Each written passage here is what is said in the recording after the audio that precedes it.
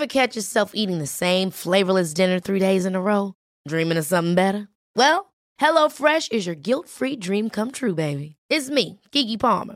Let's wake up those taste buds with hot, juicy pecan-crusted chicken or garlic butter shrimp scampi. Hello Fresh. Stop dreaming of all the delicious possibilities and dig in at HelloFresh.com. Let's get this dinner party started.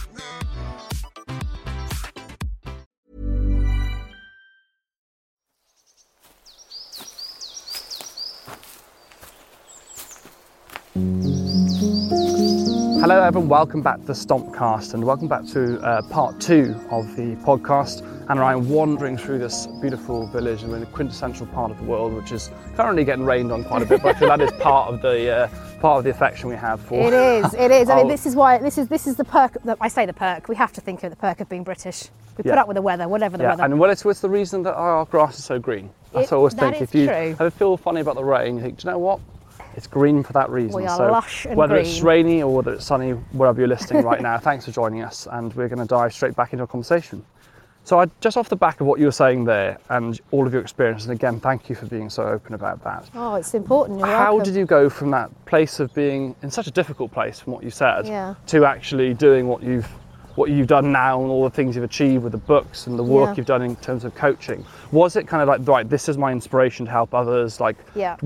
Did it help you by helping others? I don't want to put that into I think find that. Forgive me for using us as the term, but I think for many of us that find ourselves in those, pretty crap places, I think when you, it sounds really cheesy, but when you have sort of seen the light, you want to, well, I am naturally a people person, I mean, if I hadn't gone into telly and doing what I'm doing now, working in therapy and stuff, I would probably have been a nurse or something, I've just always liked people, But it was as a result, actually, of coming back from that time off work, in my mid-20s, and my colleagues being so good about what I'd been through, which I'm a huge advocate as well of, bosses and people just being understanding about mental health, because it really is so important, because you come back from having a mental breakdown, you're not exactly looking forward to your first day back. That's anxiety-inducing itself. Right. You're thinking, oh God, what's everyone going to think, And I can relate to the whole, when I was in the depths of my nonsense,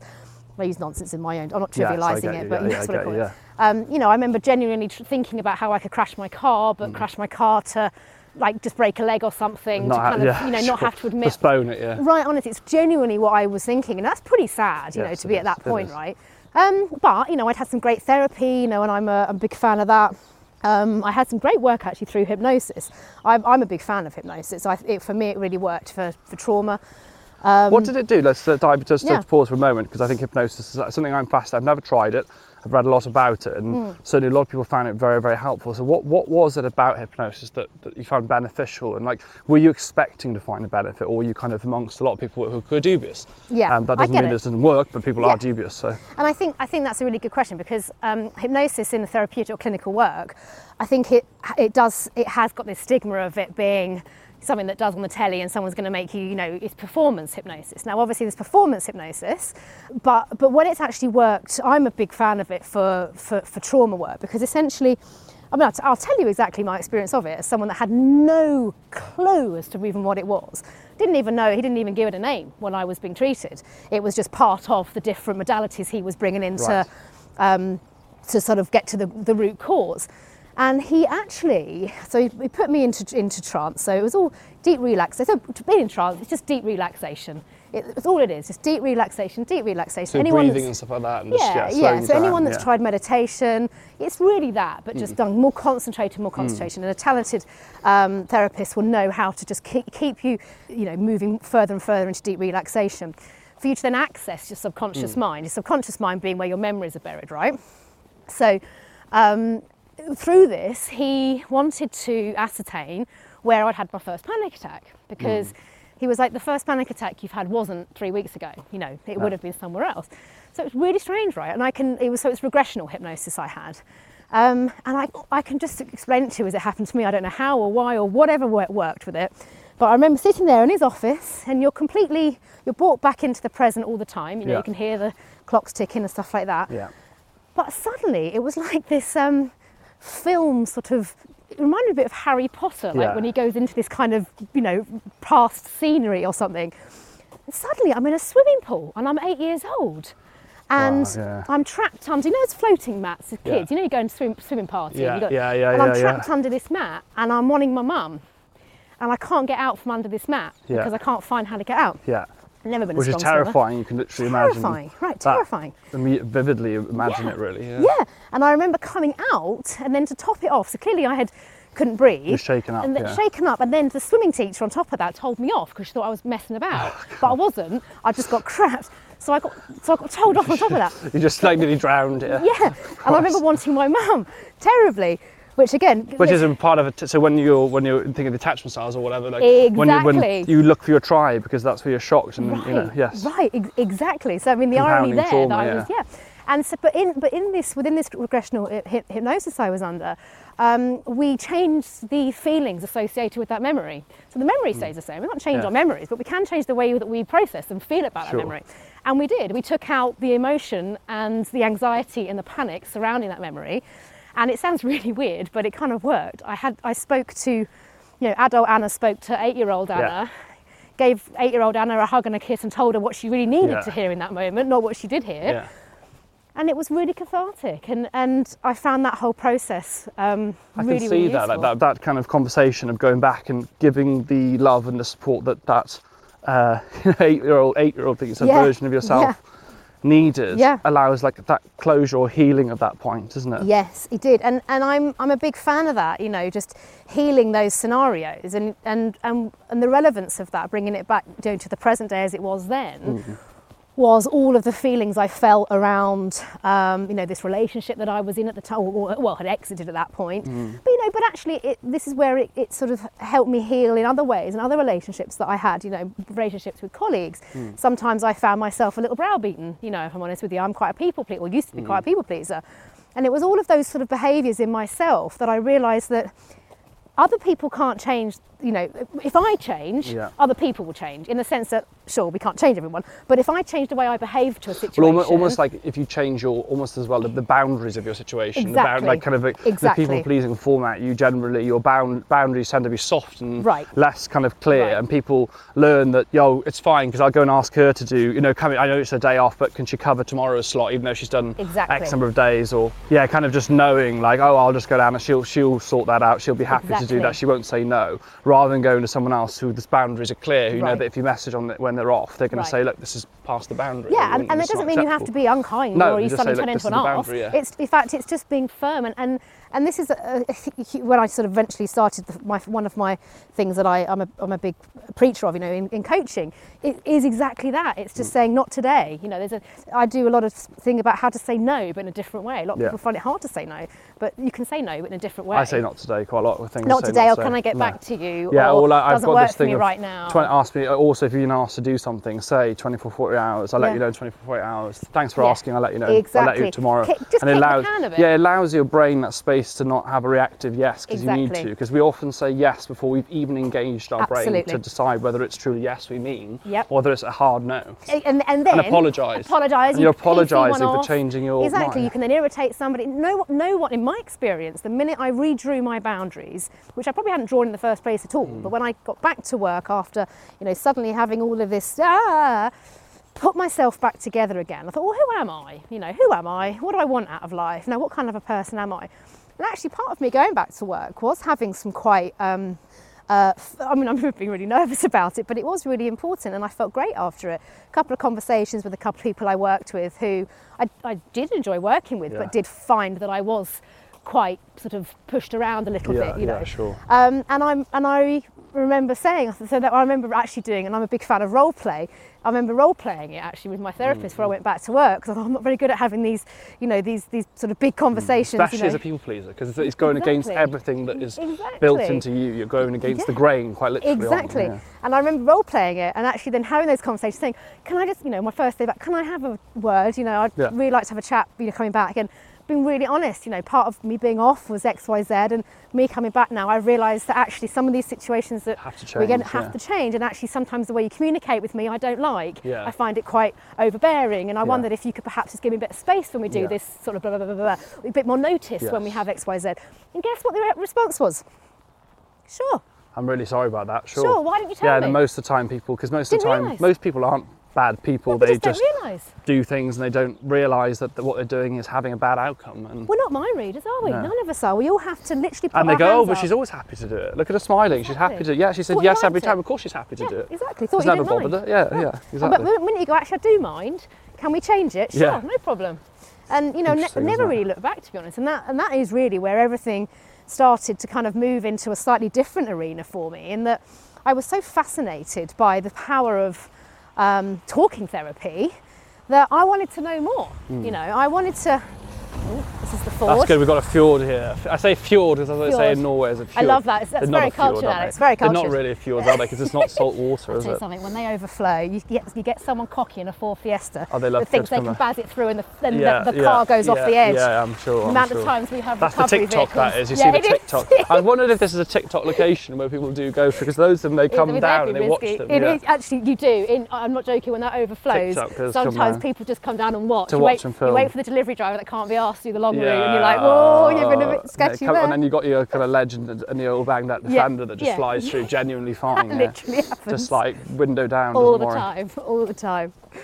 But that was where I wanted to learn more about it, and it was really my thing that was my thing outside telly, because again, I'd also identified that the pressure and the stress and anxiety I felt around being beholden to a telly executive giving me a job or not was a lot. You didn't know where your income's coming from. You know how precarious telly is. Absolutely. I mean, you're good. You've got a proper and it's job an odd. too. What, Do you know what I mean? Well, I've left. I don't work for the NHS. I effectively, and this is the thing, is that I've left the safety, if you like, of working. Sure. And I say this very carefully because there's so much wrong with NHS, and I very much stand with all the staff that are fighting for their rights to be paid fairly. But in the sense that I knew I had an income each month. Yes. Leaving to having to being like kind of beholden to everything else. Yeah, and a profession to kind of that as you say, rightly or wrongly, as you say, the political. So in a way, that actually forces the people-pleasing aspect, because you think, well, I don't want to get cut off here. Because if I exactly, you don't want to suddenly be like, actually no, not today. Yeah. And actually that is a whole thing that is so wrong about I think a freelance life. Yeah. In that, this feeling of no security, because if you don't feel any security, you're going to feel a bit bloody anxious. Yeah. So my sort of thing was, because I was just naturally interested in learning, I was naturally interested in what I had experienced to kind of get myself back on my feet pretty damn quick, and actually enjoying life a million times more than I had been before.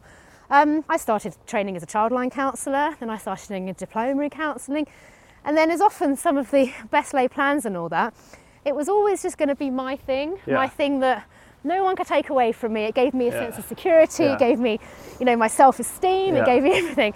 And then a couple of years into it, I think 2010, it was ITV This Morning. I think I'd written an article for OK magazine on Michael Jackson's daughter that I think had attempted suicide. I did a piece on teen mental health, and the editor at the time of This Morning wanted to do a bit of a summer shake-up, as often telly does. I wanted something a bit fresher, a bit younger. I was like, oh, do you do counselling? And I was like, well, yeah, kind of. Yeah. Do you fancy doing doing the phone-in on the telly? And I remember going, but it kind of goes against everything that I've been trained to do, because it's obviously client-focused, face-to-face, it's bespoke. Yeah. But I thought, well, I can give it a try. And there you go, that was... And then everything started. 13 years later. And everything has rolled on, and then it's the relationship coaching, the books, Celebs Go Dating, of course, which that must be a challenge, trying to, because you're in a position where you're trying to generally help these people throughout the relationships and to find love, or actually to love themselves. Yeah. But you're doing it in front of a camera. There's that pull, not to obviously go into it too much and understand you're still doing it, right? So you've got to be, a little bit careful what you say. But there is a real, like with Love Island, on one hand you've got real people that you're trying to help. On the other hand, people want to make TV. Yeah. And often those two things, not always, and I'm not saying that at all, yeah. But sometimes those things do pull in different directions. Sure. And there is a challenge there, because at the end of the day, the responsibility is to look after these people. But then ultimately the editorial side, they want the story, right? Yeah, sure. And actually, this is why, I genuinely feel very fortunate to work on Celebs Go Dating, because in my experience, the duty of care on that show, is fantastic. And I've been part of the welfare teams on a number of shows over the years from behind the scenes. But I sort of have a strange role in, I suppose, myself and Paul, who I do it with, in the sense that we're on-screen talent. When I say talent to listeners, they'll appreciate that's just the term that's used for people on the telly, not that we think we're particularly talented. Well, I think you are talented, yes. You're very kind. You're very kind. Well, thank you, I'll take it. Yes, I can see you're someone. I can see already that you're someone who doesn't like to be confident. You've batted away a few of those. Well, you've written multiple books, best-selling author. You've been on TV for many years, which is a feat in itself, and you've helped a lot of people. I'd say that is a talent. Thank you. Charlie, agreed? Yeah, well, you're kind, and I'm not therapizing you here at all. But I'm pleased you pulled me up on it, actually, because I do have to. Yeah. I teach people to take compliments, so I have to practice. Thank you. I recognise it. It takes one to know one, because I'm very bad at doing it. So I now just say thank you. Yes, thank you. Because I always say thank you. No, don't worry. Although I start apologising. Exactly, but you're right. Nice. You just have to say thank you. Receive it, accept it. Take it in the way that it was meant. Yeah, you don't have to affirm it. You can just say thank you. Exactly. But yeah, the show has really evolved over the years. I came in on season 6. We've just shot, it's just gone to air season 11, I think it was. We've actually done up to 13 because we had a pandemic series, The Mansion, and we had a virtual one as well. So I've done 7 or 8 series of it. And what has, actually genuinely every credit to the production team, Line Pictures and E4 that make it. Paul and I, a lot of people ask this, and I can say now categorically, Paul and I are not produced. Yeah.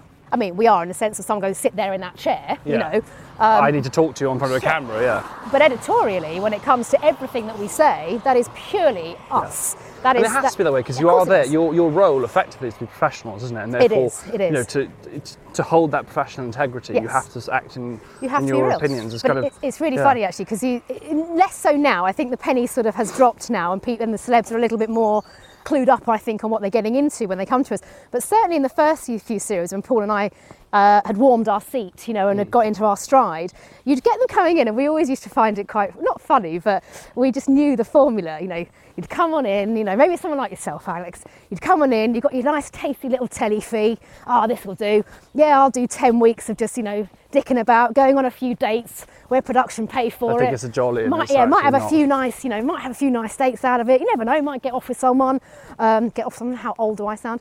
Literally sound like my grandmother. Brilliant. Well done, Anna, keeping it cool. And I take away a nice nifty little paycheck. Yeah. And then you see them come in. So they come in on day one. They sit in front of Paul and I, and they're like, it's camera. Well, there's no cameramen. It's all fixed rig, so you don't see a cameraman at all. So that adds to the very authentic sort of nature of it. They come into our office, into our room, and then you see the second session they come in, and they some of them even say it, and you can see their nature change. You can just sort of see them looking at us a bit, when we ask certain questions, because this is literally what we do off screen. We're doing on screen. Yeah. Don't matter whether you're a celebrity or Joe Public, sure. You are treated exactly the same, and that's the difference as well. With the celebrities, listen, your shit do not stink. Literally, we will tell you straight. Yeah. Because you're a human being, as are we. And if your behaviours aren't right, you've got to recognise if someone is late, and I talk about it, not even off camera, someone is late and compromised. In fact, there was a situation where an ex-Love Islander, who was very lovely, but he was a bit of a naughty boy and didn't come in for filming one day, because he gave us some flannel to where he'd been, but then not very wisely hadn't I reckon I know who that is, but hadn't worked out that Instagram tells a lot of a story, doesn't it? When we'd realised he was just flying back from some PA somewhere. Well, I absolutely bollocked him, because I said, you just compromised my childcare, and you just thought I've got to fork out another £100 for another childcare today. Thank you very much. You can't be asked to turn up. So they kind of get. They realise, but we are their best. Well, we are always there for them, championing them. But the penny drops, and they kind of go, "You guys are for real, aren't you?" It's like, yeah we are.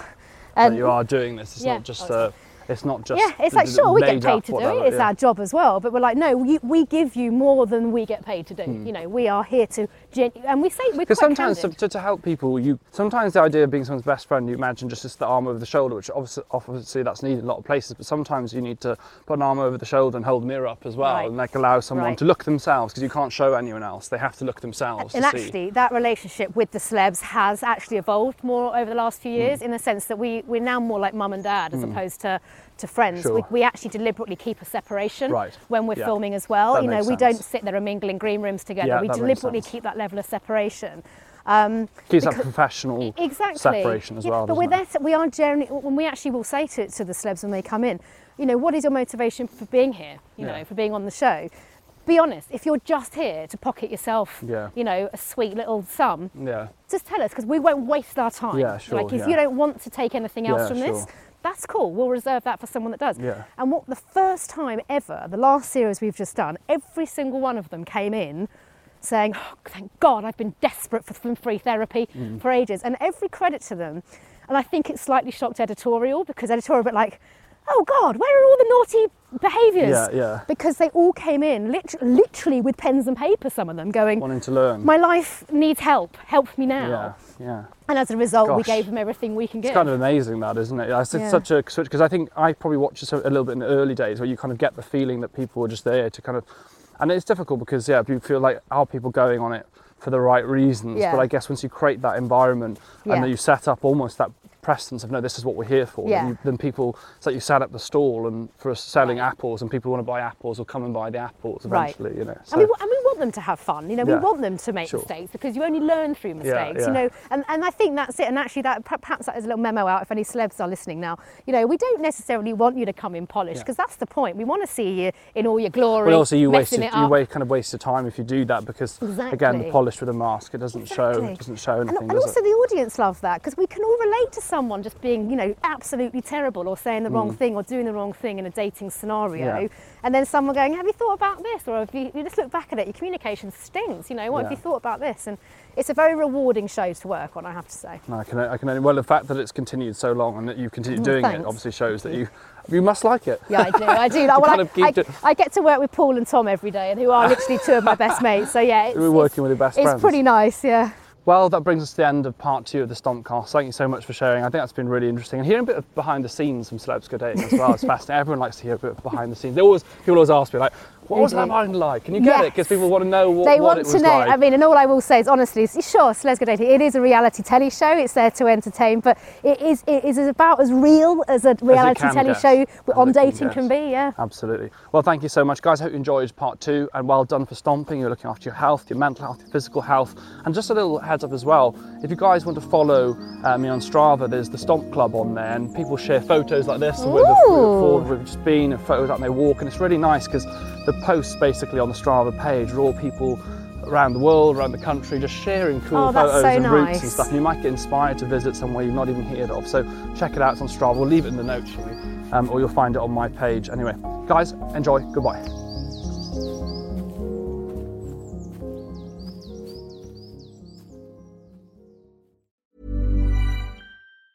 Mom deserves the best, and there's no better place to shop for Mother's Day than Whole Foods Market. They're your destination for unbeatable savings, from premium gifts to show-stopping flowers and irresistible desserts. Start by saving 33% with Prime on all body care and candles. Then get a 15-stem bunch of tulips for just $9.99 each with Prime. Round out Mom's menu with festive rosé, irresistible berry chantilly cake, and more special treats. Come celebrate Mother's Day at Whole Foods Market.